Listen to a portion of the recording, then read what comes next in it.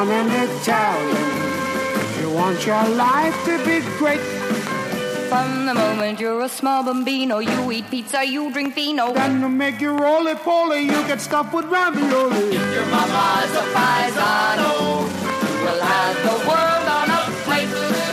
So see that you're born an Italiano, and your life will be great.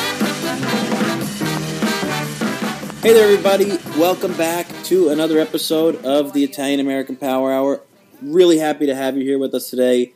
I'm your moderator, John Viola, and I think I'm happy because, like the song says, if you are born an Italiano, life can be great, and I am enjoying my life today in a very special location here in a city that is absolutely rich with Sicilian-American history, one of the oldest Italian-American communities in this great country of ours. I call it Little Palermo, but you may know it better as the Big Easy or the Crescent City, because I am here in New Orleans, Louisiana, enjoying this Italian-American life of mine, and I want to thank all of you who listen every week and share your Italian-American lives with us here at the Power Hour.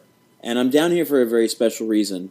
You'll notice today that I'm missing my partners in crime from the Power Hour team, but I'm not alone. I'm here in New Orleans to celebrate a project that I've been working on for the past couple of months, and I've been working on it with a really dear friend of mine. That song that we used to intro the Power Hour is one of my favorites. It's an unreleased number by a New Orleans legend, an Italian-American icon, and one of my favorite performers, the late, great Louis Prima, and his wife, Gia, my own Prima. They made that song in 1966, and I found it and fell in love with it, and it was part of the inspiration behind this show.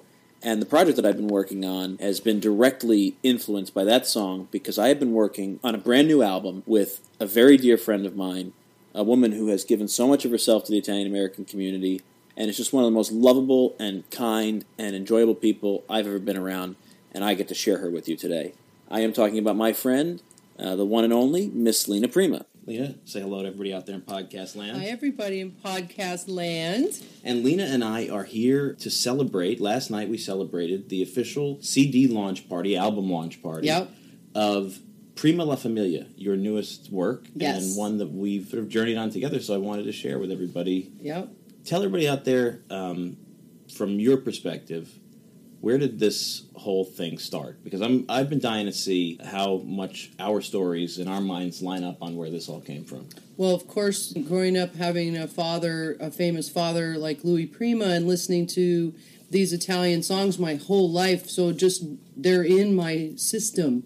they're in my genes. You know, I just love them and love singing them and performing them, and it's part of our heritage. You know, we all grew up with this music, and my dad was a pioneer of it. So he made these songs popular at a time when everyone that was Italian American really needed, like back in the 40s, really needed their anthem in music, and to have something to be proud of being Italian American. And these songs did that for everybody. So they were always important to me, and every time I perform them and seeing the reaction of people, all ages of people, young, middle-aged, older people, everybody loves the music because it does make you feel great. You start singing along to the funny words, you know. And I just thought, God, these songs, a lot of them you can't get now. No, absolutely. Some of these great ones, and to bring back the way they were recorded originally, to honor that in a big band way, because the arrangements were so amazing. And so I had the idea of wanting to do it, and when I mentioned to you, and you said, I want to make that with you, and I was like, oh my God, so... Yeah, I mean, it is almost like these songs are like a secret coded language for us, you know what I mean? Like every age group, everywhere I go, I always tell the story here to our audience, I first got to the National Italian American Foundation as a teenager, and I hated the event because it was a black tie, boring gala for hours, and then I went to the after party, and there were people my age singing these songs in the lobby, and I was like, "Oh my gosh, I'm in the club now. I'm at the mothership because this music is so unique to who we are. It's not necessarily all Italian music that just came over with immigrants. It's our own sort of hybrid Creole, Yeah, absolutely. And when you were in town for the Marching Club's St. Joseph's Day event, that first time when I met you and I was doing Bachagaloop and you came up and you were dancing around going, Bachagaloop, and I was like, how does he know this song? He's like young and he knows this song. It was like awesome. I was thinking about that today. I was thinking about the first time we met because I remember the the event at the Italian American Marching Club here in New Orleans. It's an amazing St. Joseph's Day weekend tradition, and Lena was entertaining for a couple of nights of it, and I sort of walked up and we just hit it off and started talking about songs and the music and the deeper tracks and things that I was obsessed with, and I was real nervous, and you let me come up and sing, and I botched it. Like, I couldn't remember the words. It was not fun. It was fun, but not good. But I remember asking you about See That You're Born an Italian, right. And I think, if I recall right, you were like, this is totally a random song that nobody's heard of. Right. It has just sort of been lost to time. Sure. And one that I was obsessed with from the time I found it on eBay, like, all these years ago. Yeah. But I think for me, that idea of an anthem, which we'll talk about towards the end of the show, was when you started talking to me about doing this project, I kind of knew that it was a chance to put a flag in the ground and a new, updated, rearranged, fun, accessible version of anthems. That's... Yeah, and I feel like that is what happened with the end result of the album. It's exactly what I dreamed it should be. And having it such a famous dad who was so incredible, wanting to make him proud is important to me. And something like this, I really feel like he would be incredibly proud of this album, of what we've done with it and the songs. And I think there's something about, obviously as a student of Italian American history and a professional Italian American for many, many years, I've come up on as many books as you can read or interviews as you can watch with your dad. Yeah. And, the constant thread throughout this is not only was he a proud and creative Italian American, but he did it at a time when most people were running away from not even ethnicity, but Italian ethnicity in particular. Sure. During the war, yes. During fascism, it was not cool to go out and put on a show where you were singing in Sicilian. But he did it. And proudly. Brave. Yeah, he was very brave and very proud, obviously, of his heritage. To do that, to just go, this is my heritage, and this is our heritage, and let's be proud of it. He did have that unique gift of being able to take like songs that were sad or depressing and turn them around and make fun of them and make joy out of them. And I feel like that's just part of who he was. So taking that situation and time in history and doing the same thing with it, with a whole, the Italian American people. It's a lot of injecting love. Yeah, it is love. It is. I think it's really interesting, too, because there's almost this sense, and it's something that I've always felt, because, you feel different when you're in Italy. You don't feel Italian per se. Sure. And in the U.S., you feel unique in the Italian heritage that you have. And I think that these songs are a great capsule and sort of representation of the idea that we are our own unique third rail culture. We're different. We're not Italian. We're not sort of standard American. We're this great, unique hybrid. Yeah. And these songs, to do them in that time and to do them now, says, it's okay to be this very different and beautiful, unique creation that we are. Yeah, and he definitely raised me with that feeling and philosophy and be proud, and he kept stressing it. He also recorded those songs in different versions in different decades, and he kept putting them out there. They were important to him. Yeah. So, feeling that need to perpetuate that legacy and put them out there again, because he would do it. Oh, absolutely. I mean, that's kind of the beauty of his ability to reinvent himself constantly as an artist. Yeah. And I think that you're really honoring that legacy. I mean, we're going to get to some samples of the music and the songs and why we chose them, but I want to talk a minute about, from my memory, how we got to this point, because for those of you out there in the audience who haven't been introduced to Lena, she's been a guest on the Italian American podcast, and we'll link it in our archives. But as she mentions, we met here in New Orleans at St. Joseph's Day, and we just hit it off, and Lena's husband Tim and I hit it off as well, and got to know each other a little bit over the years. And then when I was running the National Italian American Foundation Gala for all those years, I had the opportunity a few years in to evolve the event and make it a little bit more entertainment-driven, bring in music, bring in a great Friday night variety show. And I called Lena, and I said, Lena, I really need you guys to come down. I love the band. I had come to her long-standing gig at the Hotel Monteleone, which, for those of you who are potentially coming to visit New Orleans, is since 1840-something, right? It's 127 years, I think. Oh, the same family, Same Italian family. Sicilian family owns this place, the Monteleone family. And it's a beautiful hotel, and It's a great place. And Lena played the Carousel Bar every Friday for a long time. It was a great room. And I'd go and, please let me come up and ruin a song or two with you. And I remember asking, would you come out and help me put this concert together? And I said, yeah, I want the band, and, we'll get the tickets and stuff.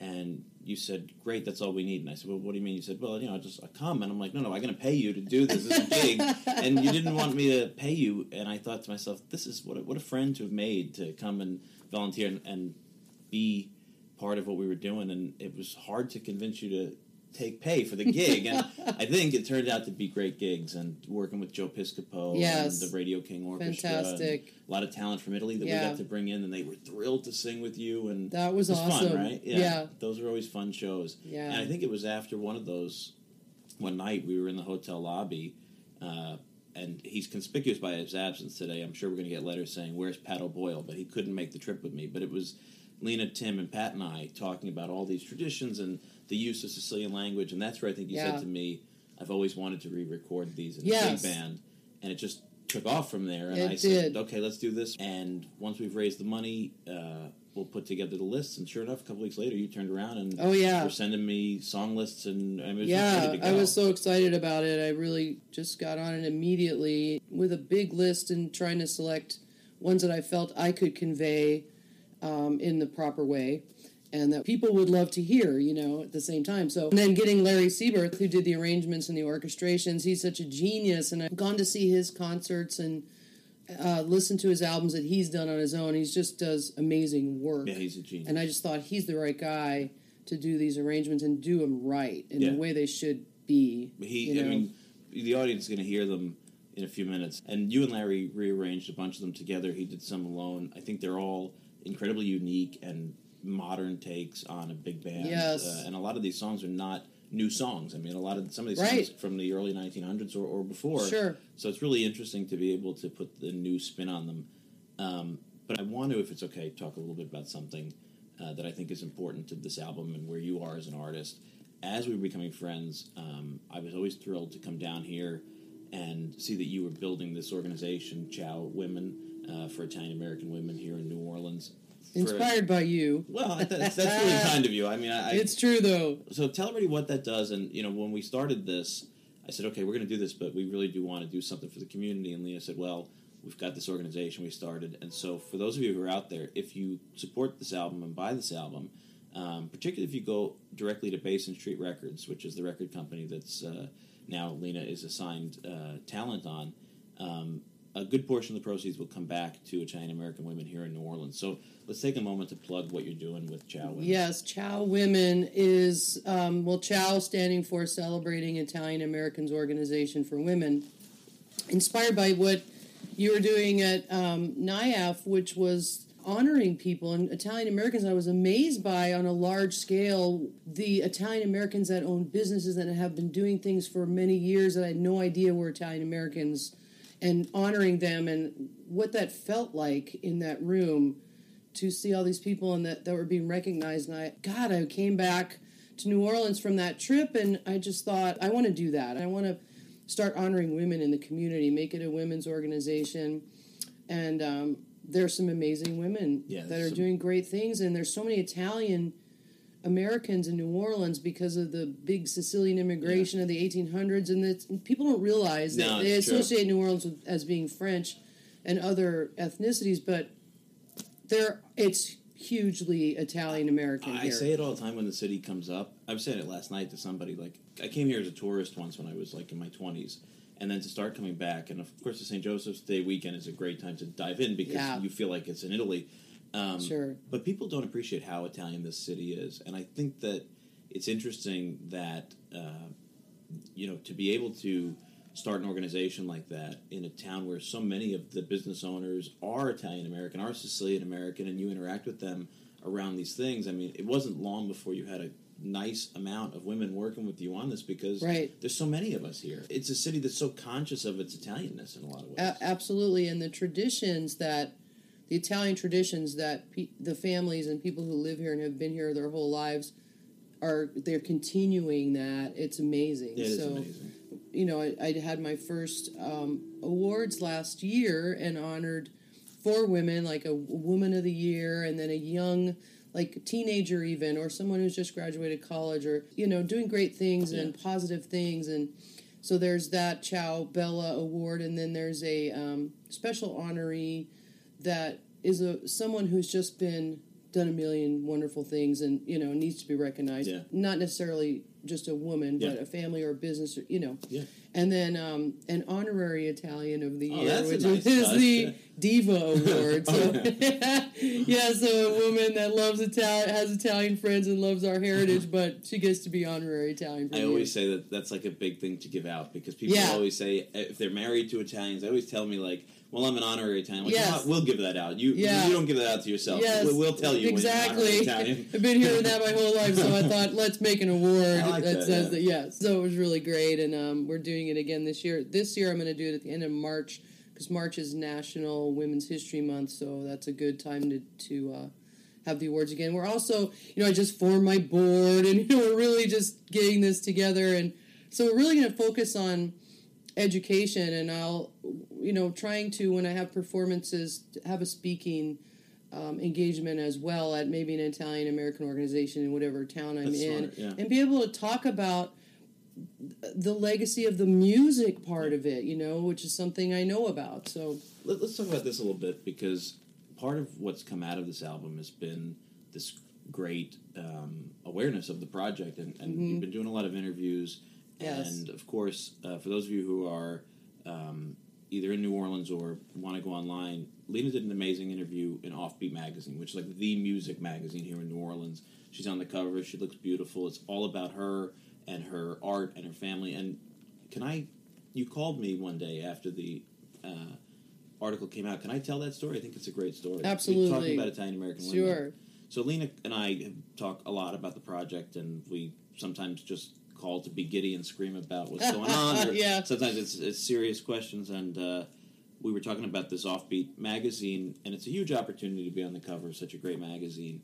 And you started telling me about how when you did the interview, it was really different than other interviews that were primarily about your dad and his legacy and your current work. It was more about you as an artist, and you felt like you had to actually call the guy back afterwards and add some stuff. Let's talk about that, because that's so important. Yes, Brett Milano, by the way, is the writer who did the article, and I've interviewed with him before. He's a great writer and wonderful person to interview with, and so, you know, I felt really comfortable talking to him, but it was different because every interview I do up until this has just been a very short, you know, nothing in depth like this, and sort of on the surface. You know, people want to know about my dad, and I love my dad, so I'm always fine with talking about that, but just about things in my past and my family and what happened. How did I get to where I am now? How come I never got anywhere until now? You know, I never did something like this big until now, kind of thing, and I sort of glazed over that, and then I realized the next morning that part of my story, you know, about my mother not approving of me being a singer, when I announced to her as a teenager that's what I was going to do with my life, you know, I'm going to be a singer, you know, and she said, oh, no, you're not, you know. What a big thing that was to me at that moment, because she said, and if you do it anyway, then you better be better than everybody else, or you're going to be an embarrassment to your father's name. Wow. And I mean... So... Yeah. You never shared that with... I had never shared that with anybody in an interview, ever. But when I woke up the next day and realized that how my life doesn't make sense without that story, because I just never felt like I was supposed to be doing that. And I was doing it anyway from age 19, working as a professional singer, but always in other people's bands. My name was never out there. But I had to do it because it's what I do. It's who I am. You know, it was my passion. So all these years, you know, it took me to realize that, you know, that I need to be myself and I need to do it, you know. That my mother, just did the best she could. She was raised that in that time of the 1950s when women, it wasn't like women had careers or were allowed to do that, especially in an Italian Catholic strict family. It was like you get married, you have children, you raise a family, you have a beautiful home, you cook beautiful meals, you're a beautiful hostess, you dress beautifully, you keep that example. Yes, absolutely. So that was definitely her upbringing, and it's all she knew. It was all about the woman is supposed to get married and have children. And so now it all made sense to me after that, after I had that realization, and I was defying that whole rule in what she grew up with. And it's interesting because, your mom has a songbook of her own out there and a lot of talent.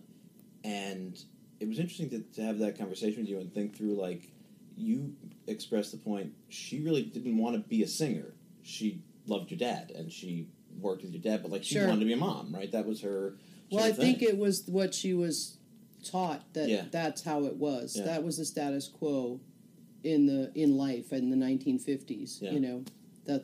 I believe that deep inside she probably did have big dreams, and I think a lot of women just pushed those down just because of society and what was going on at that time period. So I feel as though maybe those were her big dreams, but she felt like, okay, that's a side thing, it's a hobby thing, like, because she was trying to convey that to me, like, it's fine on the side, but you can't have that as a career, It's pretty amazing when you see how far we've come, and that's why it is. When you're doing this work with women in New Orleans, that's why this message is so important. It is so important, because it's, women have come a long way. Yeah, but our culture is also one that still sort of carries pretty traditional ideas around gender roles and stuff, and I think the world is changing, obviously, rapidly, but it's good to put an example out there for these girls, especially in a town like this. Like, I love when I come to New Orleans because when we march on St. Joseph's Day and stuff, they have the maids court and all these young girls, and they're a big part of the weekend. Yeah. But they're also they're in the parade on a float, kind of in, like, white dresses, like angels, and the men are down in the tuxedos screaming, and I think to myself, wow, this is really defined, It's it is defined. It is, absolutely. So I wanted that to be part of the story that I was telling in the magazine, because how am I going to be an inspiration to someone else who might have gone through the same thing or might be in the same place that I am and wanting to go for something, I wanted to be an inspiration. I feel like that's important. Yeah, it is important. You throughout this whole thing, coming to a different place with your story and where you are in your career and your life, I notice as a friend seeing you evolve as an artist. I know we've talked about how you feel that way. If I might, another thing, you went through some serious medical stuff 2 years ago now? It's been 2 years, yeah. And you've always said that kind of changed you as an artist. Yeah, it did. Something to talk about? Well, it was a very serious thing that happened to me, and I was in the hospital for almost a month, and thank God I'm perfectly great now. It's just miraculous. Absolutely, it is, but something like that does make you go, okay, what's important to me in my life? Pick those things and do them, because it can just be over. Like in a flash. In a flash, and stop letting anything else get in your way. Whatever thoughts you might have about yourself, it's all gone and all in the past, and just focus on what you really want to do and do it, So that involved me forgiving my mom for just what she had done, but she was doing the best she could. It's like an understanding and a forgiveness thing, and just letting all that go, and just thinking about what I could do to achieve my dreams that I really want to achieve. And something like that happening really makes you, every single day you're grateful to be alive and healthy. And I go to the gym, I'm like, I'm in the gym, like, this is great. Maybe that's what I need to get me to the gym. Nothing else going to get me there. No, but I feel it changed me immediately. It's like I felt it the minute I was able to sing again and be on stage again. It just my singing, it all just came from even more of a love place and a gratitude place and this is my gift, and I just want to share, make other people feel love and joy with what I do. And it just, my motive every single night of going to perform went into that place. I heard it in your singing. I mean, I That's get to hear you in awesome. different venues and stuff. Yeah. And I remember you even saying, you're with the vocal coach every week and always work on your craft. Sure. And he noticed it. Yes, right? absolutely. I mean, that's something real. That's a real, and is. and I think it's in these performances when you listen to these songs, because when we started this process, I was shocked at how different all the songs were. Yeah. And how different your instrument was throughout. And some of these are really emotional, ballady. Yes. Mm-hmm. I call them torch songs. I could be wrong. Some of them are fun, novelty songs. Mm-hmm. Some of them are standards. And somehow it was just like, one or two takes. And boom, you just, Yeah, it's like I stopped trying to sing perfectly. I guess in my thoughts in my head when I was singing before were all about singing a perfect note and how long do I hold this note out and, making sure I'm doing everything correctly kind of thing. And it changed into, what story am I telling? Yeah. And just letting the song come out of my voice in the story. The words, the lyrics, the what's this about, how do I feel about it. Complete change. Wow. Yeah. Well, that's a perfect segue into the story that you're telling here. So the album, first and foremost, is called Prima La Famiglia. So for those of you who are listening, it's a great coincidence because throughout this process there was no title for the album. Right? That's right. And there was like, I was thinking things and Lena was thinking things and there was just all this excitement and it had happened so quickly. And, we went down to Nashville to record with the big band for 3 or 4 days. And everybody was just on cloud nine. It was just great energy, but it was just called the project. And and when you sent me that list, my eyes immediately went to Prima La Famiglia because I've been growing into and loving this project on the podcast. And the original Italian American podcast that we partnered with years ago when they first started chose that Prima La Familia, the family first, oh my as gosh. their motto. And so when I saw the list, I thought to myself, it's just perfect, right? Yeah, that's amazing. And so Prima La Familia is this great project, and it's an 11-song album. It's available electronically, in CD, and amazingly enough, in vinyl, which is the coolest thing in the world. It is. To see you on a vinyl record. And it sounds amazing on vinyl, I have to say. Really? I can't wait to listen really, to it. really great. I'm really excited about that. That's a big, I'm a big record guy. I think it just changes how the stuff comes out. Yes. And 11 songs whittled down from a huge list that I know everybody was throwing around ideas. Yes. So let's talk, for the audience out there, what we're going to do is I really encourage everybody to go out and get the album because it is joyous. I think the joy that everybody felt from the moment this idea popped up to even today is just infectious in it, and I think you'll all hear it.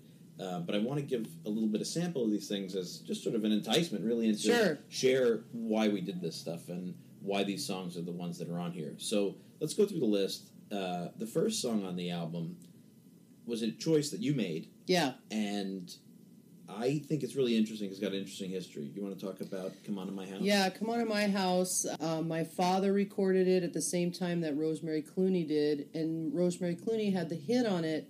But when I listen to both and I hear the musicians that are playing on the recording, it almost sounds identical, as if it might have been the same studio musicians. Yeah, definitely. And the versions are very similar. Of course, my dad used different Italian terms and words and slang. So I thought that was very interesting that they both, my dad actually sang it on the Ed Sullivan Show. Wow. Yeah, and I think it was, I'm going to say 1949 or 1950. It's 1951. Okay, 51. Yep. So he was trying to have a hit on it at the same time. Wow. And Rosemary had the hit. And when I listened to the different versions that I found, my dad's, Rosemary's, there was a couple of other versions of the song, it just struck me that the song just sort of is just, there's no real verse, chorus. You can't really sing along to it because you don't know what's coming next kind of thing.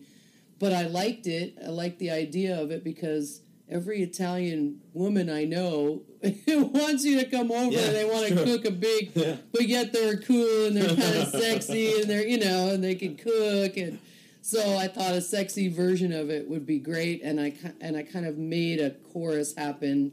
I rearranged the the lines in the song and made verse, chorus, so it'd be more sing-alongable, if that's a word. We've just invented a new word. It's a word for us. So I hope everyone likes the version. It's getting great response and reaction. People love it. Yeah. And I find it interesting because the song's written by an Armenian-American named Ross Bagdasarian, and his cousin wrote this song, and he's the guy who invented and voiced Alvin and the Chipmunks for all those years. I think that's the weirdest coincidence in the world. Alvin and the Chipmunks, Alvin, basically Dave Seville, wrote this song, and it's written, as I learned, to an Armenian folk tune, and basically uses all these Armenian terms. I guess Rosemary Clooney hated it. She was like in her repertoire, but she couldn't stand it. You know, at that time, artists like Rosemary Clooney, even like Frank Sinatra, other artists that were more of a crooner type, that novelty songs was not something that was cool. Yeah. Like they didn't want to do novelty songs, and somebody like my dad was totally into novelty songs, so it was right up his alley. But she did a great job on it, and that voice, and made it a world and she's Italian, and it just boom, Is she you know. Italian? I didn't even know that. Yeah. Wow. Yeah, she's Italian. That changes my whole opinion of the whole thing. Yeah. Well, I think Rosemary Clooney did a great job with it, and I think you did a fantastic job with it. Thank you. Let's let them hear, and I hope the audience agrees.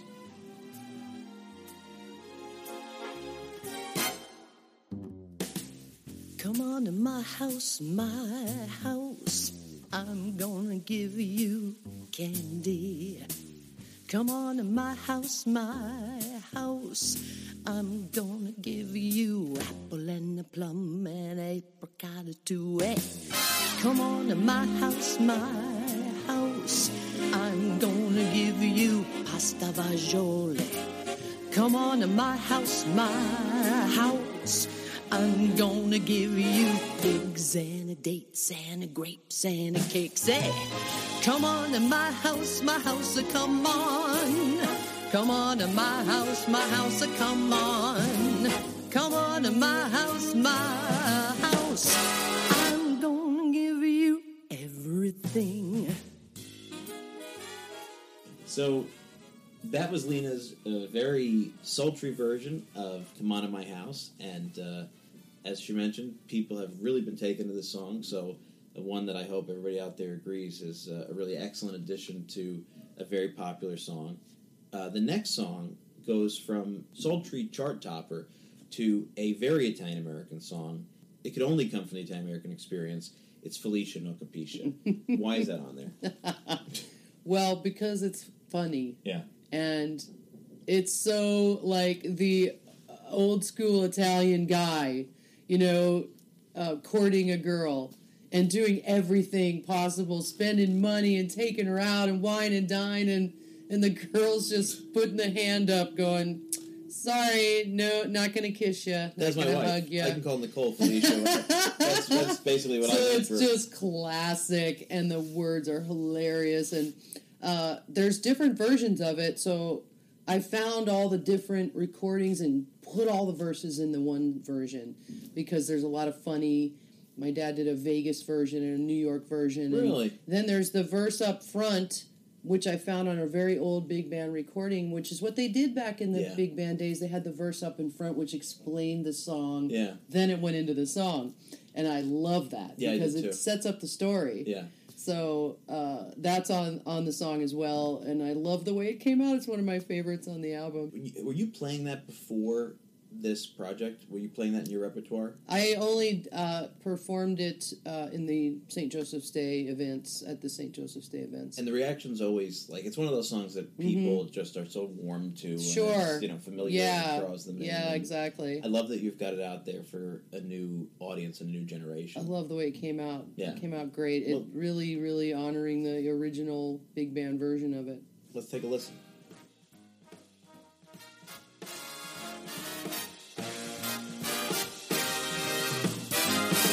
One night, Luigi met a beautiful bambina, and he melted like farina when she played her little game. That night, she made him dizzy as in vino, and you know just what I mean, oh, Felicia was her name. He took Felicia to Las Vegas, here's the story. She spent the weekend eating chicken cacciatore. But when he said, I'd like to kiss you, Felicia, no capisce, the way she gambled down the table. So that was Felicia No Capisce, and I swear it just dawned on me that was my dating experience with Nicole, so I'm going to have to think about that after this recording's over. But again, another great one that just so Italian-American. And the next song on here is one that is absolutely one of the most famous Neapolitan songs in the world. Sure. I don't think anybody out there who's either an Italian or an Italophile doesn't know the song O Marie. But I often wonder how many people think of it as the Italian-American, English and Italian version, and maybe don't realize that it's a very, very old and very, very famous Neapolitan song written in 1889. I mean, you're talking about a song that's been all over the world since that point. Yeah, it's amazing. What made you pick it? Well, I really went back and forth about putting it on the album, but I wanted to because my dad is credited with the English translation of the song. I didn't know that. Yes, he is. So wow. I felt that was an important story in our true. heritage about this wonderful folk song. So, I had it on the list, and when Larry, I said, I'm not sure I'm going to put that on the album, and he said, please come over and listen to what I've done. Really?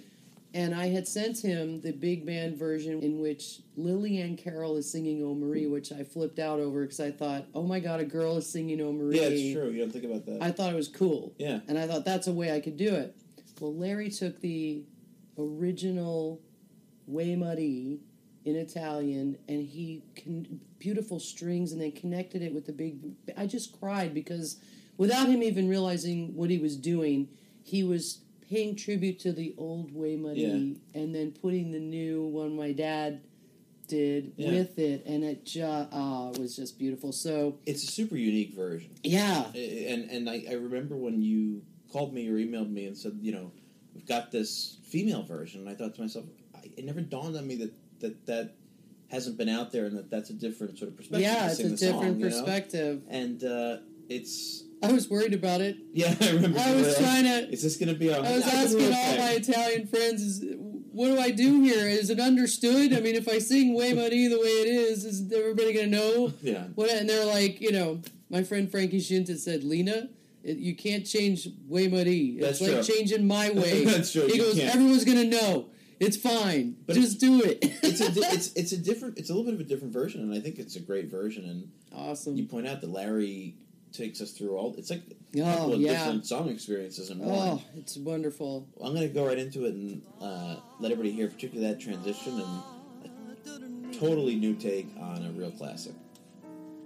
Una notte abbracciato con te,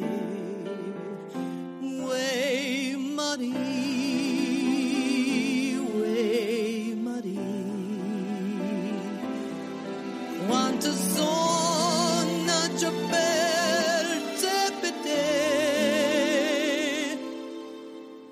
famma dormire, Way Marie, Way Marie.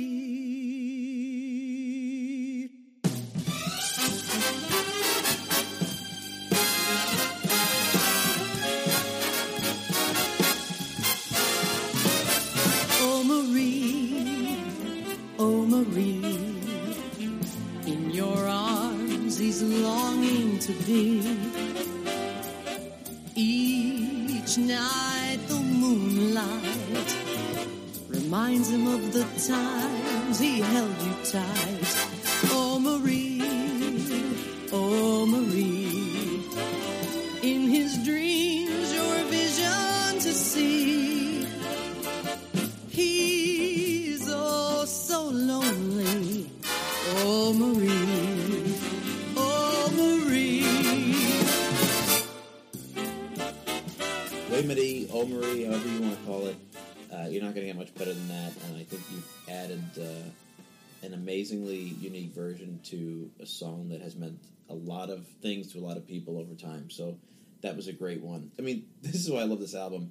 We're transitioning from one of the oldest, most famous Neapolitan songs ever to a song that I had never even heard of until we had a conversation. Yeah. And I think, if I recall, this inclusion was born out of confusion between you and I, right? Because I was talking about, not for the album, I was just talking about Peppino the Mouse. Right, which everyone knows. Yeah, which everybody knows. Yes. And all of a sudden you came back to me and you're like, I got a mouse song. Yeah. So tell everybody about Topolino. Well, I don't even know the story of Topolino. You know, I wish, Dad, why aren't you here to tell us the story for real? But I'm going to assume that he wanted his own Italian mouse song. I'm thinking this was recorded in the very early 70s, maybe 1970-ish. Yeah, 73 Oh, 73. Yeah. So I loved it as a kid. Yeah. And I sang along with it, and I loved it. So I had to find it on the 45 so I could make a version out of it.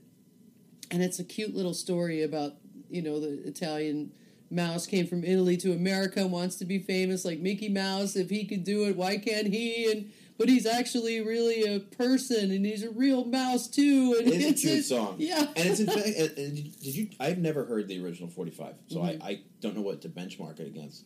Did you guys change it much, or is it? We did. You did. It is changed. I love what Larry did with it, actually. I thought that was a genius arrangement, what he came up with. We also changed lyrics because we wanted Topolino to be consistent in his desires, you know. The original That was Topolino's very not funny. as likable as our Topolino? Oh, he was just going back and forth between wanting to be rich and then he wanted to save the world. You know, like, come on. Yeah. We didn't want Topolino to be too materialistic. We updated him. That's good. The world He's has improved updated. since the 70s. It's so funny.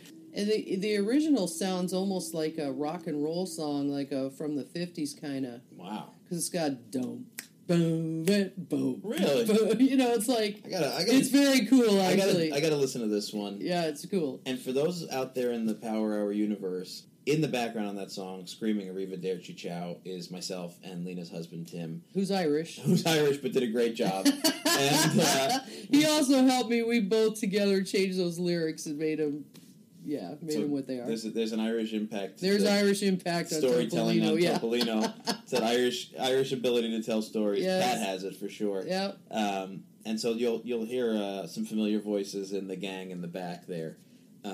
And Topolino's great. Like, I remember when it first came out, when we got the advanced copies of the CD. Mm-hmm. Of course, I was like spreading them all over the world like Yeah. it was a gospel, and I gave them to all my friends. And Dolores sent me a video of her mom cooking, and her mom doesn't realize she's being recorded, and she's singing Topolino and doing the Arrivederci Ciao, and her brother's dancing it. It's really, really funny. That's so awesome. It's an infectious and fun song. It is. Here's Topolino. His name is Topolino, he's a little Italian mouse, a little Italian mouse, a little Italian mouse. His name is Topolino and he lives in a little house. He's a people mouse, as you can see. He talks and acts like people do. His friends think that he's a people too. His name is Topolino, he's a little Italian mouse. Hello, goodbye, so long, farewell, arrivederci, ciao. Arrivederci, ciao.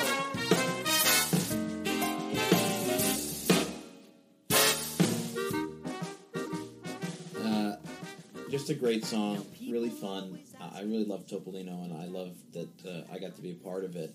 And a song about an Italian mouse, you just can't help picture a cartoon mouse.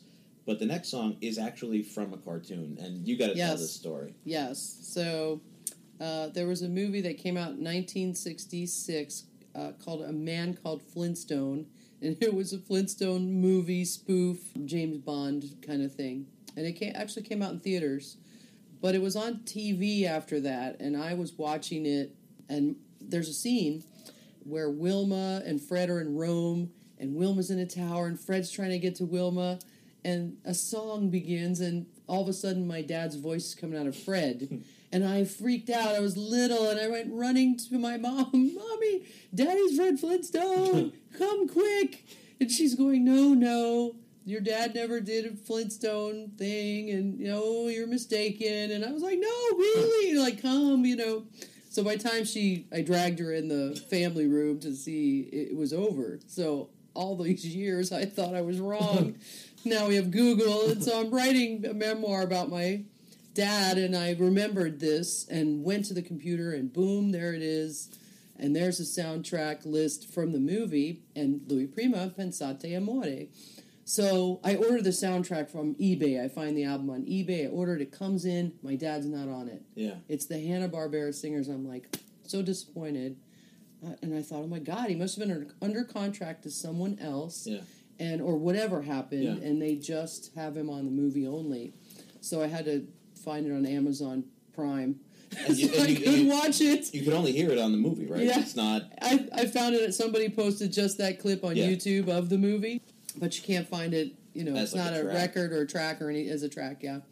So I thought the song was just incredible. It's just a simple song about love and about, think about love only. And don't think about the future. Don't think about the past. Yeah. Look at the moon and think of love. And I thought, God, that's so my dad. And I actually love the way he sang it. Yeah, it's beautiful. I He listened to really, it on YouTube. yeah, he really sang it so beautifully, and I wanted to do it as a duet for the album, and we couldn't really locate a master. That's amazing. So isn't it? old, and you just never know. Though we're gonna still work on let's it. hope. Maybe it'll pop up. Yeah, you just never know. Anybody out there in the music business who might know where a master of Louis Prima's Pensate, you never know Yeah, who's exactly. listening. And so I did record it in the same key as my dad. Yeah. So that could possibly happen at some point. But I love the song. It's a beautiful song. We had a guest trumpet player on the song. I felt like my dad would have played trumpet on that if he would have done it himself, So his name is Andrea Giuffretti, and he's from Italy, and he did the track and sent it to us, and That's it so just cool. Came out beautiful. I could tell how much you love this song. Yeah. And even last night at the concert, watching you sing it, it's just, you just go into a different world. It's such a great mantra, and it really turned out to be a beautiful song, and I think it's one that people are really loving. Mm-hmm. Yeah, absolutely, because it's about love. It's, the real thing. Yeah. Well, I think everybody out there is going to really love this. Enjoy a little bit of Pensate Amore.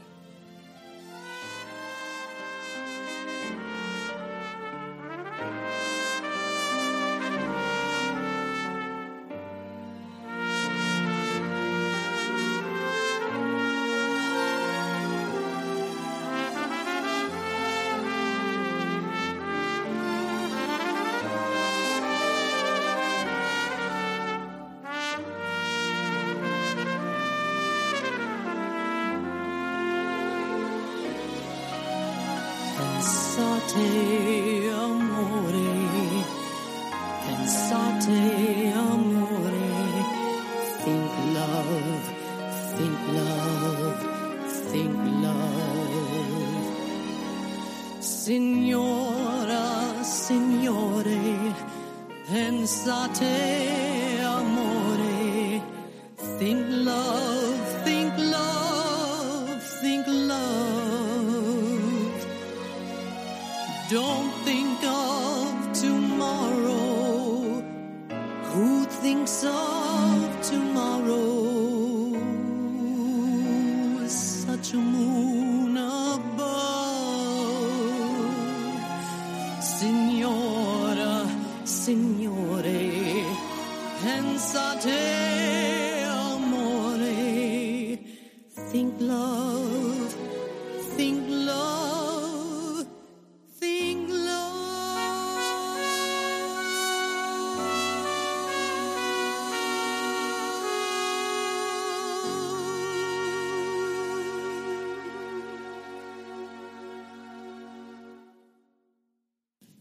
That is a really beautiful, beautiful love song, and simple. And to hear you sing it last night with just Larry at the piano, it's a special number, and I think one that I think people are going to be drawn to for a long time to come. So I'm glad you put it on there. I'm so glad I found it. You know, it was really, I felt like a gift. Yeah. At the last minute there of that song. Isn't it amazing that the Flintstones brought you that? That's, yeah. It's just so... I can't help but picture the Flintstones when I hear it, even when you're singing it, and as emotional as it is, somewhere in the back of my mind is Fred Flintstone, and it's amazing. It's an amazing juxtaposition. Have you watched the movie? Not the whole thing, no. But it's in this movie, they go to Rome and stuff. They right? do. Like, you gotta find the scene. It's just so... I've watched great. the scene. I've watched oh, the you scene have on watched YouTube. the scene. Okay. Yeah, and it's funny. It's one that I really love. Yeah. And I think everybody's heard it, has agreed. So yeah. I'm really glad it's on there. Me too. And now we go from a song that obviously has such a personal meaning to you to one that I was absolutely obsessed with getting on the album. Yes. And one of my favorite songs. I'm sure many people out there have heard it. It's a jazz standard. It's called the Darktown Strutter's Ball. And as I started to research it, I liked the song because when I grew up, I heard the version from 1954 by Lou Monte, which he calls Darktown Strutter's Ball Italian style. And it's in the 50s, and it's half in English and half in his Lou Monte, half Neapolitan, half Calabrese Italian. And when we started this project, I started thinking, okay, this could really be a great number. Yeah. I didn't even realize that it was written in 1917 by a guy named Shelton Brooks. But the first popular recording was done by Nick LaRocca and the original Dixieland Jazz Band, right? That everybody sort of forgets, and he's been credited as the sort of inventor of jazz here in New Orleans. Yep. Sicilian-American Nick LaRocca. And the Grammy Hall of Fame put the song in the Hall of Fame in 2006. Wow. It's such a legacy. Yeah. And as I'm searching and searching and searching, of course, like most wonderful standards, if you search enough, your dad did a version of them. Yeah. And here pops up this unbelievable version off of a record that's like, it's a kind of scratchy record from 1935, and it's called Darktown Strutter's Ball, Sicilian and Yiddish style. And your dad does the song, some English, some Sicilian, and some Yiddish, which blew my mind. It blows my mind, too. Blows my mind, too. I did not see that coming. No. And it's really catchy, and when I sent it to you, we started translating the Sicilian lyrics to make sure we had them right, and we were transcribing them right, and I think it just turned out to be an amazing song, right? I mean, because it takes you on a journey, the song. First of all, I have to just say that Nick LaRocca's family came from the same town my dad's side of the family came from, his father's side. Really? From Salaparuta. Yeah, right near Trapani, right? It's near Trapani. So that's an interesting thing to add in there. Did they know each other?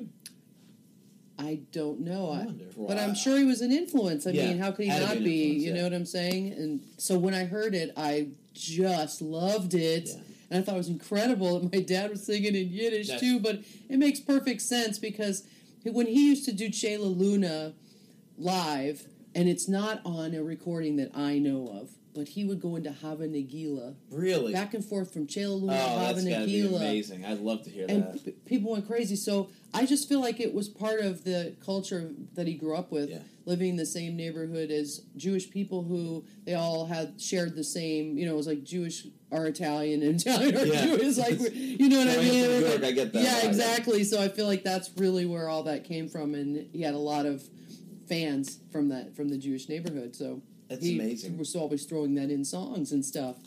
So I didn't take on the Yiddish part of the song. That was a linguistic challenge. I didn't think we could tackle that one. But after searching as well, I found a version where there was the verse up front, and I thought it'd be great to add that on as I was doing throughout the album with the other songs in setting up the story of what this is about. This way, I could start it in Sicilian, and everybody would already know where we this is what it is. For me, I love this song. I've always loved this song. Yours has skyrocketed to my favorite version of it. And the influence of New Orleans jazz in there, and like you just feel like I wanted that to be in there for sure. I love that. To give a nod to New Orleans because it's the party in the street. Yeah.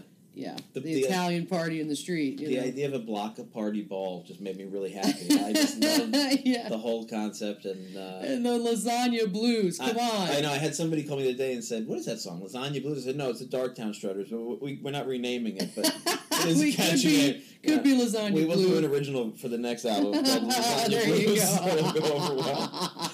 Well, this is one I love sharing with everybody, so I'm going to give you a little bit deeper sample of this. Enjoy Darktown Strutters Ball.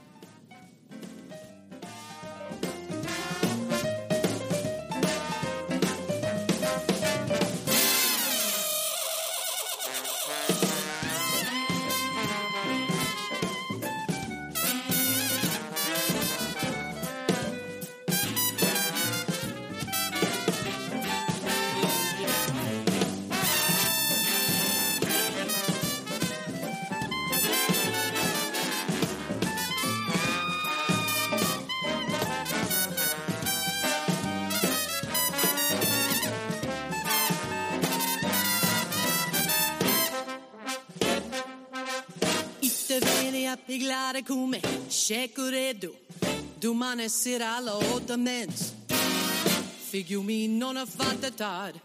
Revamo da quando comincia musica, ricordati quando revamo da.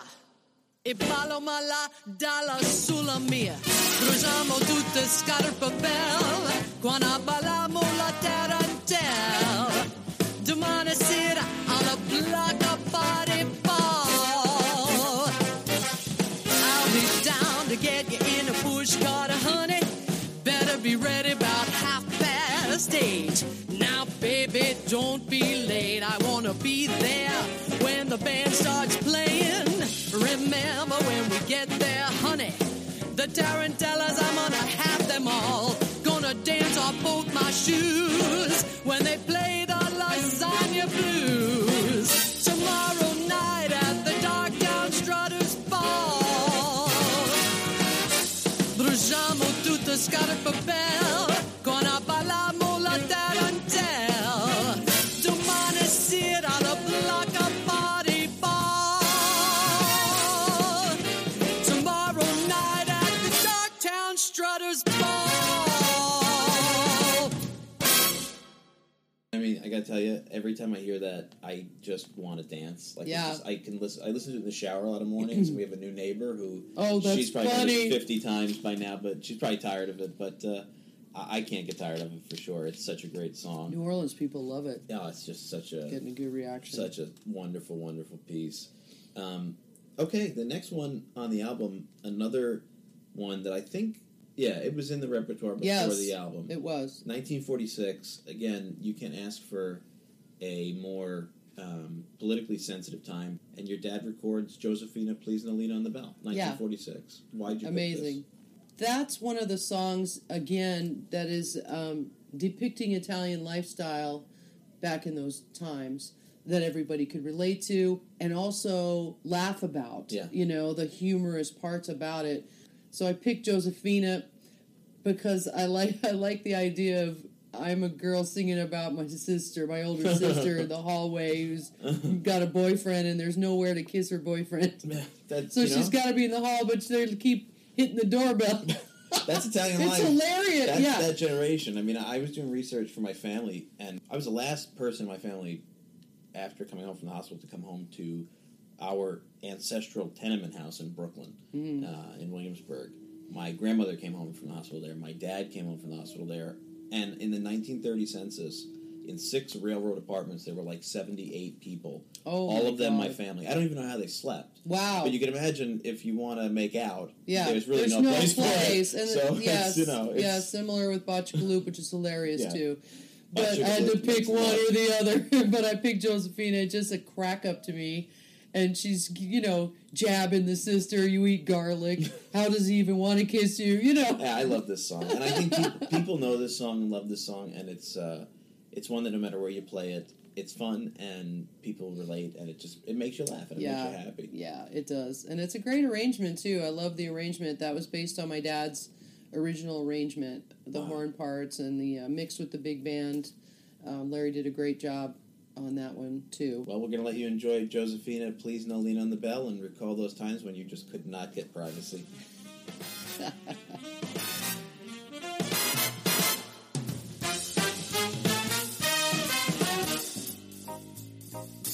Josephina, please no Lena on the bell. When you moosha, please no pusha on the bell. You know mama wake up, and it is really a sin, the way you keep ringing, and you never come in. You can squeeze her all you please her, that's alright. But the bell she know can take it every night. You eat garlic so strong, how can he kiss so long? Josephina, please no Lena on the bell. That is a fun song, always a joy, always around at our family parties. I know that, and my grandparents raised us listening to that Oh, song. that's awesome. I love hearing it on here. And then, again, this album, just so many different experiences. This next one is another one that I recommended because it means a great deal to me. A Sicilian song written and performed originally by Rosa Balestrieri. And if people haven't heard of Rosa Balestrieri, she is an icon of Sicilian song, a beautiful, hoarse-voiced soul, passionate, very passionate and pained. Yes. I mean, there's like a, people forget that Sicilian folk music is different from Neapolitan folk music and its Arab influences. There's a very pleading quality to a lot of the old Sicilian songs. Yes. And this one has that. Yes. And I always loved it because when we were kids, my great-grandmother always called us Shadumia in Sicilian, which means my breath. And I just think that's such a wonderfully powerful way to describe somebody you love as family or you love romantically. And that was always in this song. And so I sent it to you, and I never really got what were your first reactions to this was. First I thought the melody was beautiful. I loved it. Yeah. And it was important to me to have something on the album that was important to you and your family because it's about family. This music is family. So I loved it. I loved the passion in the song. And I wanted to find a way that I could treat it in my own way. I really wanted to translate one of the verses to English to try to make a verse that kind of encompass in English what the song was about because there wasn't a version that was in English. And I felt, people are going to be not speaking Italian that listen to this album. And or Sicilian, no less. I mean, exactly. This is in Sicilian. Exactly. So I personally love hearing the English verse of any song that's sung in another language, so I can really understand. So we worked together on making that happen, and I met with a Sicilian lady who's 82 who lives in New Orleans. I love she's that. from Sicily, and she helped me too. What a great experience that was to have her amazing. take on what the song was about, and so I could really get into treating it in the proper way. I love that you did that. I love that you found a Sicilian American who could teach you Sicilian and talk you through it and get the pronunciation and get the meaning. Yeah. And it's funny, I didn't know that your dad was the first one to create an English Paul Marie, but here you've done this for an incredible Sicilian folk standard. So congratulations on bringing it over to a new audience. And, Thank you. And your version's so different. I mean, it's how would you describe it? Is it a ballad? How would you describe it's more it? like a classical style. It's done in a classical style with the English. This is another one where when I see you sing it, I really feel like you are in a different plane. Definitely, definitely. There's a lot of emotion behind this song. Yeah, and it has to be because it's a passionate song. It's a beautiful song, and I don't know how many people in our audience might have heard any version of this, so I get excited by the fact that it's now accessible and in English. And well, that makes me happy. Yeah, I hope everybody loves it. That's awesome.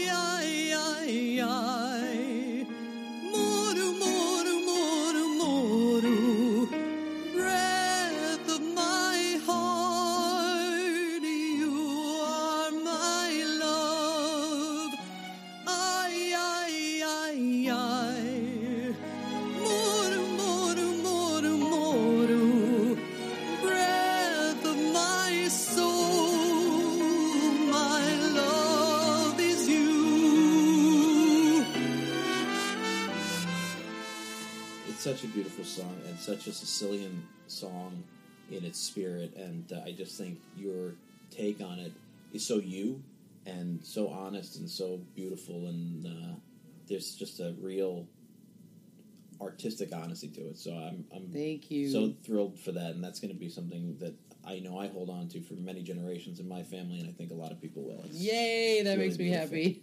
And, of course, again, the nature of the album becomes apparent in that we go from this beautiful love song to a song entitled Please No Squeeza the Banana. So we really are taking people on a journey here.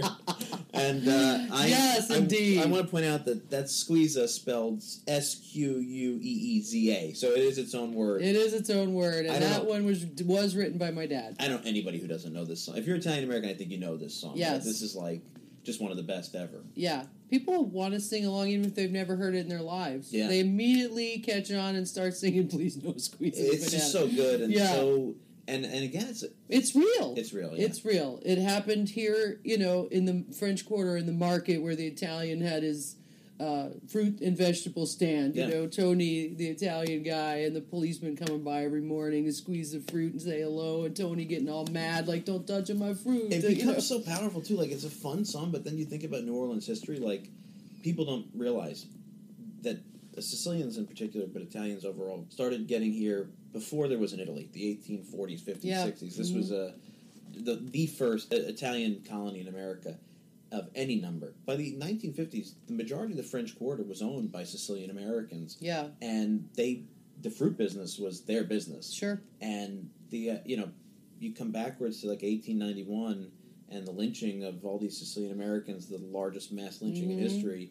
And it was Chief Hennessy and the Irish cops. Yep. There was a lot to the Irish-Italian relationship here. Yeah. And this song, even though fun, again, like you said, your dad can take something that's a serious dynamic and make it fun and own it.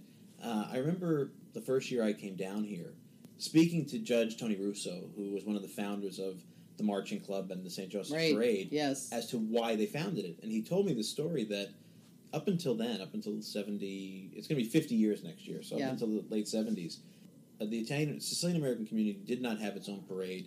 They were marching for St. Joseph at the end of the St. Patrick's Day parade, and they were relegated to the last cart, and they were throwing bananas to the crowd because they own fruit companies. Right. And it was sort of like an Irish joke on the Italian community. Wow. And these Sicilian Americans got together, and Judge Russo was a very active civic leader, and a lot of business leaders, and they're like, no, we have to have our own for St. Joseph, and they founded this great parade, and it's amazing to be here and have experienced that history and where we are today, and then think of this song and this snapshot of that relationship. It's not just a novelty. That's interesting. That you point that part of it out. That's amazing. I'm sure you've all heard Please No Squeeze the Banana, but here's Lena's version. Riley the cop would always stop on the corner at Tony's fruit stand. He'd help himself to anything on which he could lay his hand. Riley did this quite often. Plenty of fruit he would soften. So Tony got sore and inwardly swore, and he began to shout, "Oh no, here he comes again!" Hey, please, no squeeze a da banana. Because when you do that, the banana, you make it flat. Hey, please, no squeeze of the banana. When you squeeze it a plum, you put him on the bum. You touch this, you touch that, you touch everything. You push this, you push that, you never find nothing. Oh, please, no squeeze of the banana. If you squeeze a officer, please squeeze the coconut. And no matter where I am, I just think that's one of the most enjoyable and fun songs ever. So that's the 9th song on the album, right? The 10th song I want to talk about last because it's a great way to close. Great. So the 11th and final song on the album is Chibaba Chibaba. How did this come about?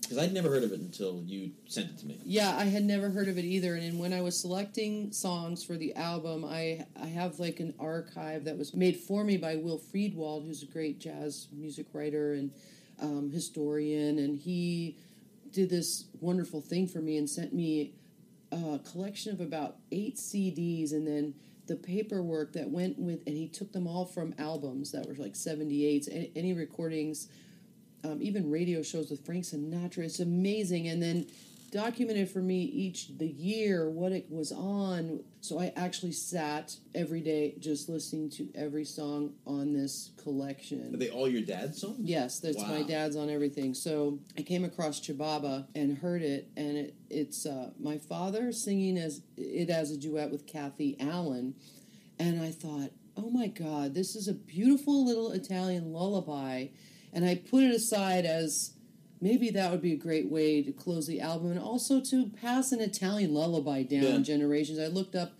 information about the song. It wasn't recorded a lot, but it did reach number 1 on the Billboard chart with Perry Como in 1947. So Perry Como ended up having the hit. Isn't that crazy? Yeah. And it's great because my dad was latching onto all these wonderful songs. You know, his picture is right next to the Billboard. When you showed me that last night, I thought that was good. Lena showed me a page from Billboard magazine, and Perry Como was at number 1. Yeah. And then there's Louis Prima's next to him. With the version. He's like, listen to my version, too. It's great optimization. Like, search engine optimization. So the song was written, the songwriters that wrote the song, it was written as just to sound like Italian nonsense. It doesn't really, the words don't really mean anything. No.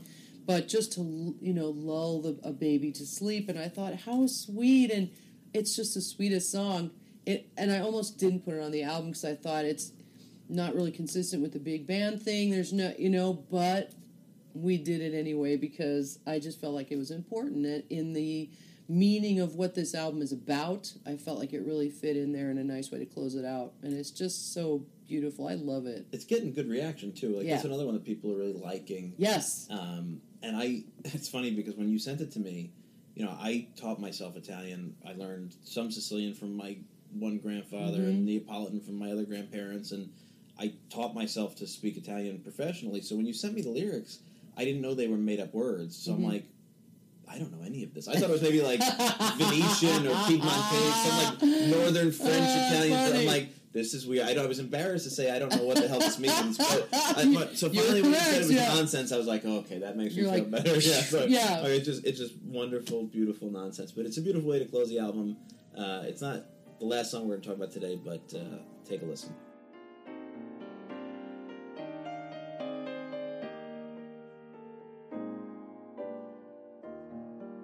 Now many years ago in old Sorrento, a certain ditty was quite the thing.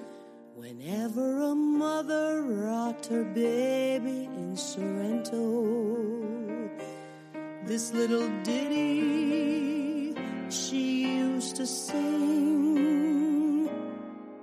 Chibaba, chibaba, chihuahua, anchalawa, kukalagumba. Chibaba, chibaba, chihuahua, my bambino, go to sleep. Chibaba, chibaba, chihuahua, anchalawa, kukalagumba. Chibaba, chibaba, chihuahua, my bambino, go to sleep. Sleep, my bambino. All through the night, everything's going to be alright. Stars in the sky whisper nighty-night. Chibaba, chibaba, chihuahua, my bambino, go to sleep.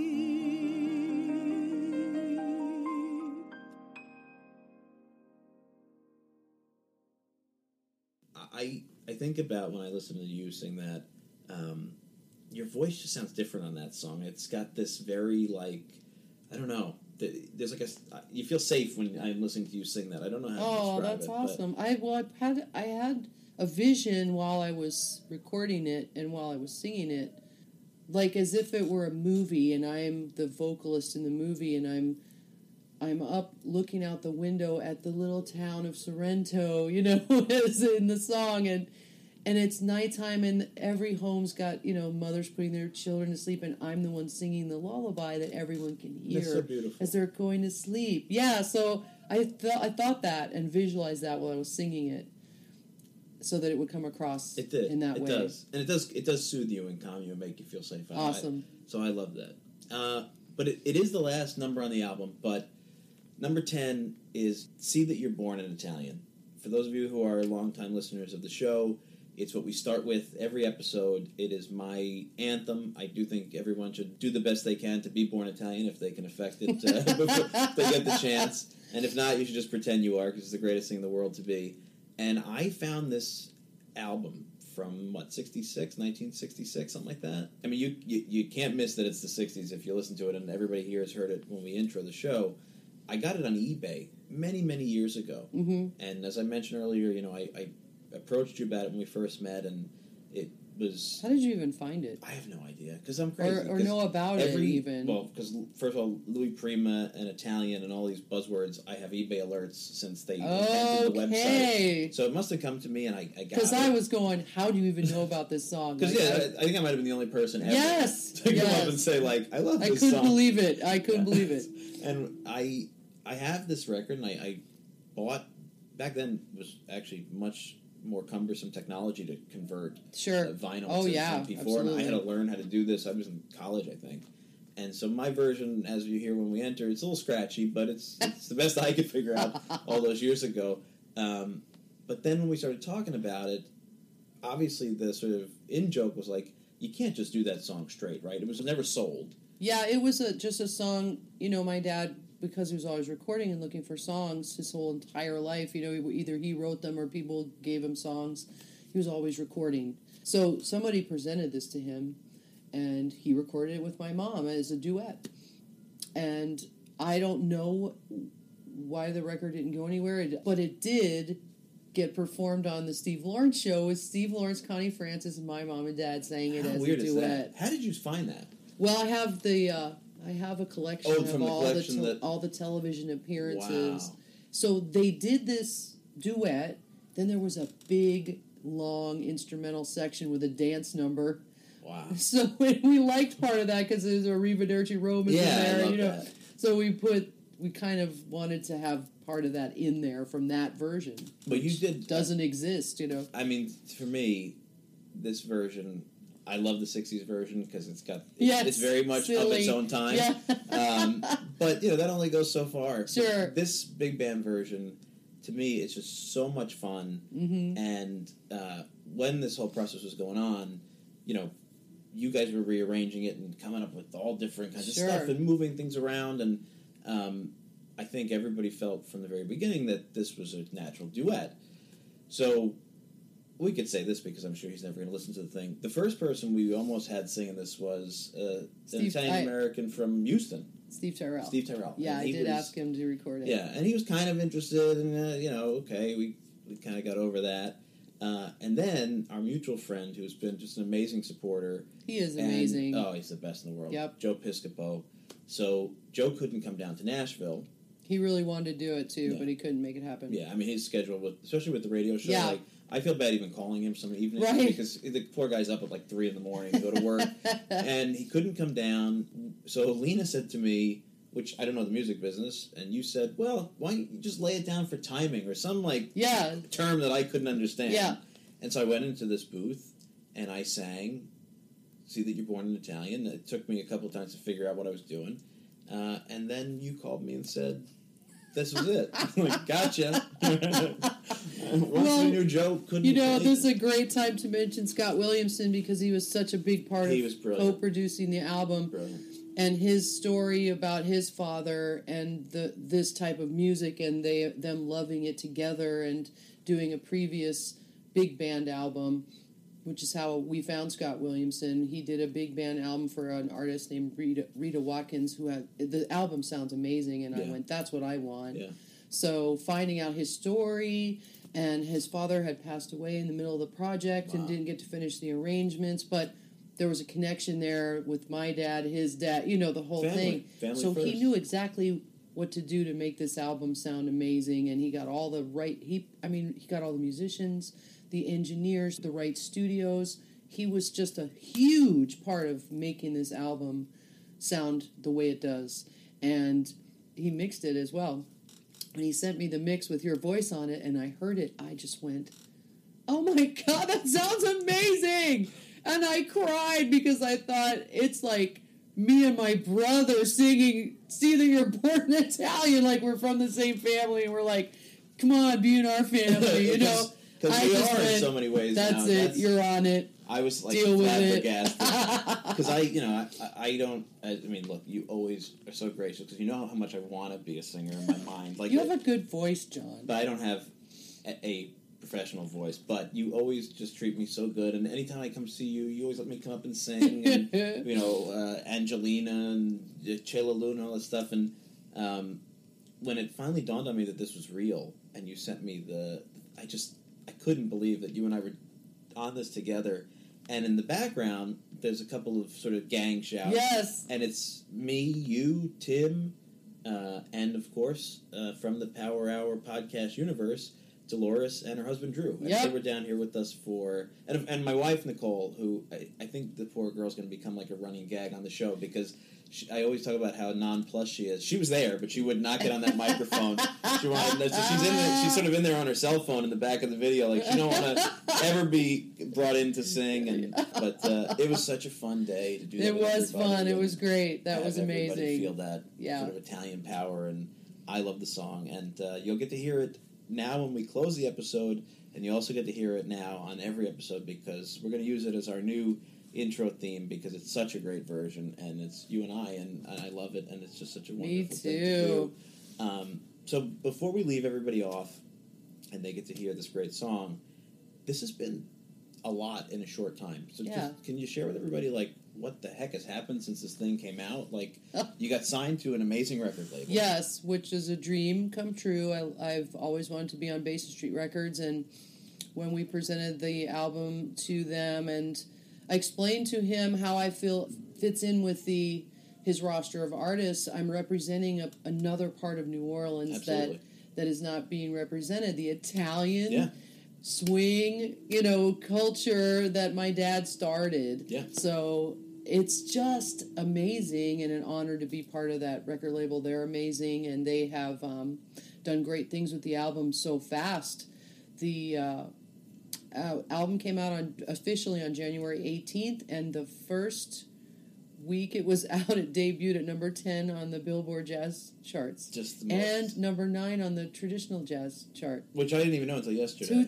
Two debuts in the top 10. That's amazing. I couldn't believe it. I was like, what? So Tim, are you kidding me? Tim, Lena's husband Tim, my buddy, he called me, I guess, early in the morning or emailed me before you were up. Yeah. He's like, you're not going to believe this.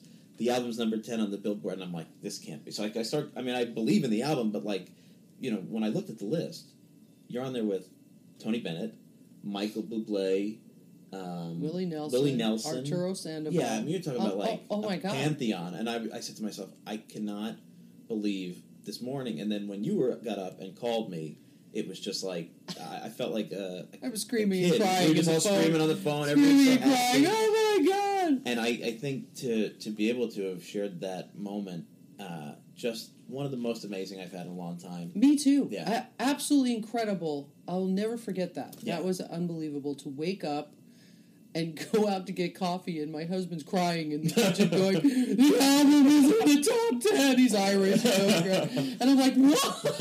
Are you kidding me? I walked around in circles for 2 days going, is this happening? It's amazing. It is amazing. It was I recognize that the album is a unique album. Yes. We've been joking about how it goes everywhere. Sure. And so we didn't make a project for mass consumption in that sense that you're trying to please a grand audience. Yeah. So for it to get recognized amongst all of those albums out there, it just amazed me. Really. Absolutely.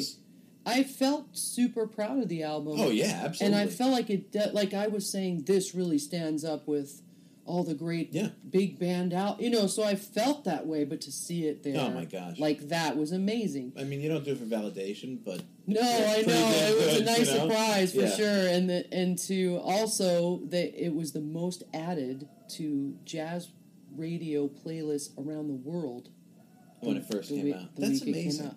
That is amazing. There's so much to pick from. That means radio station DJs were listening and went, "Oh yeah, I'm putting we this love on." this." So that is also fantastic. And you've been getting calls from people all over the place. All over the place that are hearing it on the radio. I was teasing last night when you called me. I basically couldn't go back to work after that because I just kept thinking, like, sure. well, now what's our next project going to be? You know, my head was in the clouds. Yeah. And so I went home and I, probably a little bit more of an ego than I ever deserved to have. And I said to Nicole, I said, just want you to know tonight you're going to lay your head down next to a Billboard charted jazz singer.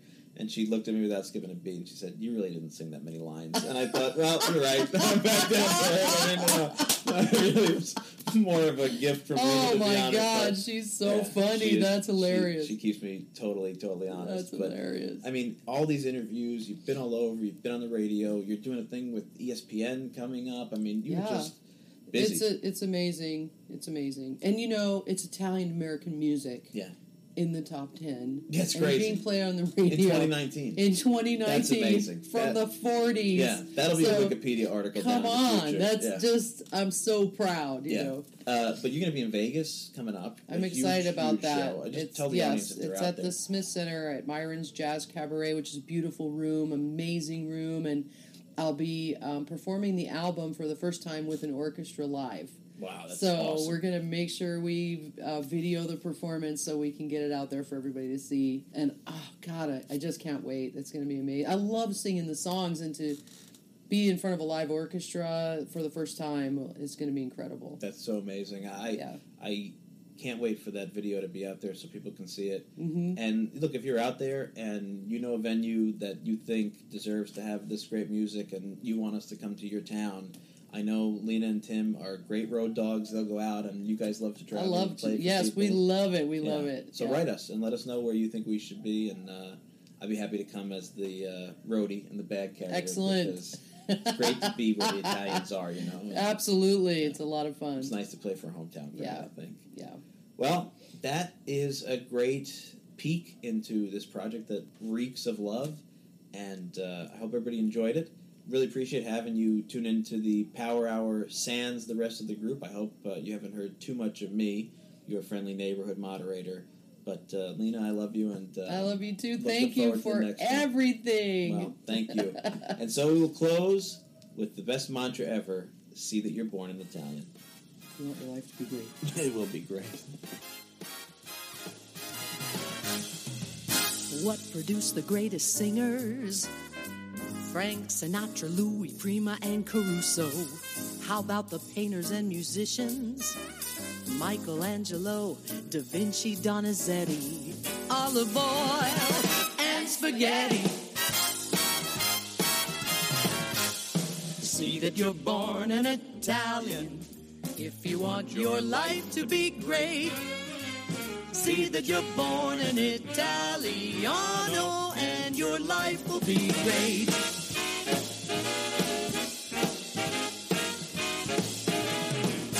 From the moment you're a small bambino, you eat pizza, you drink vino. Then they make you roly-poly. You get stuffed with ravioli. If your mama's a paisano, you will have the world on a plate. So see that you're born an Italiano and your life will be great.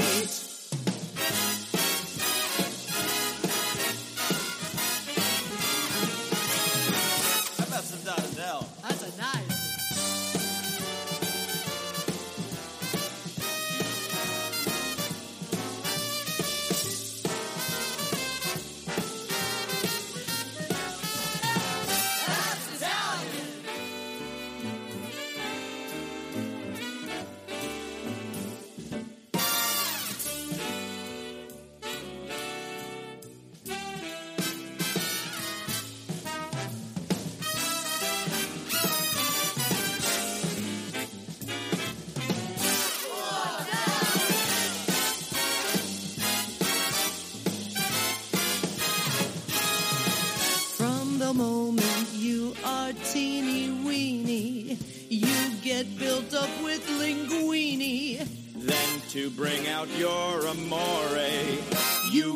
chicken cacciatore. When your mama's a paisano, you have got the world on a plate. So see that you're born an Italiano and your life will be great. See that you're born an Italian if you want your life to be great. See that you're born an Italiano and your life will be great. See that you're born an Italiano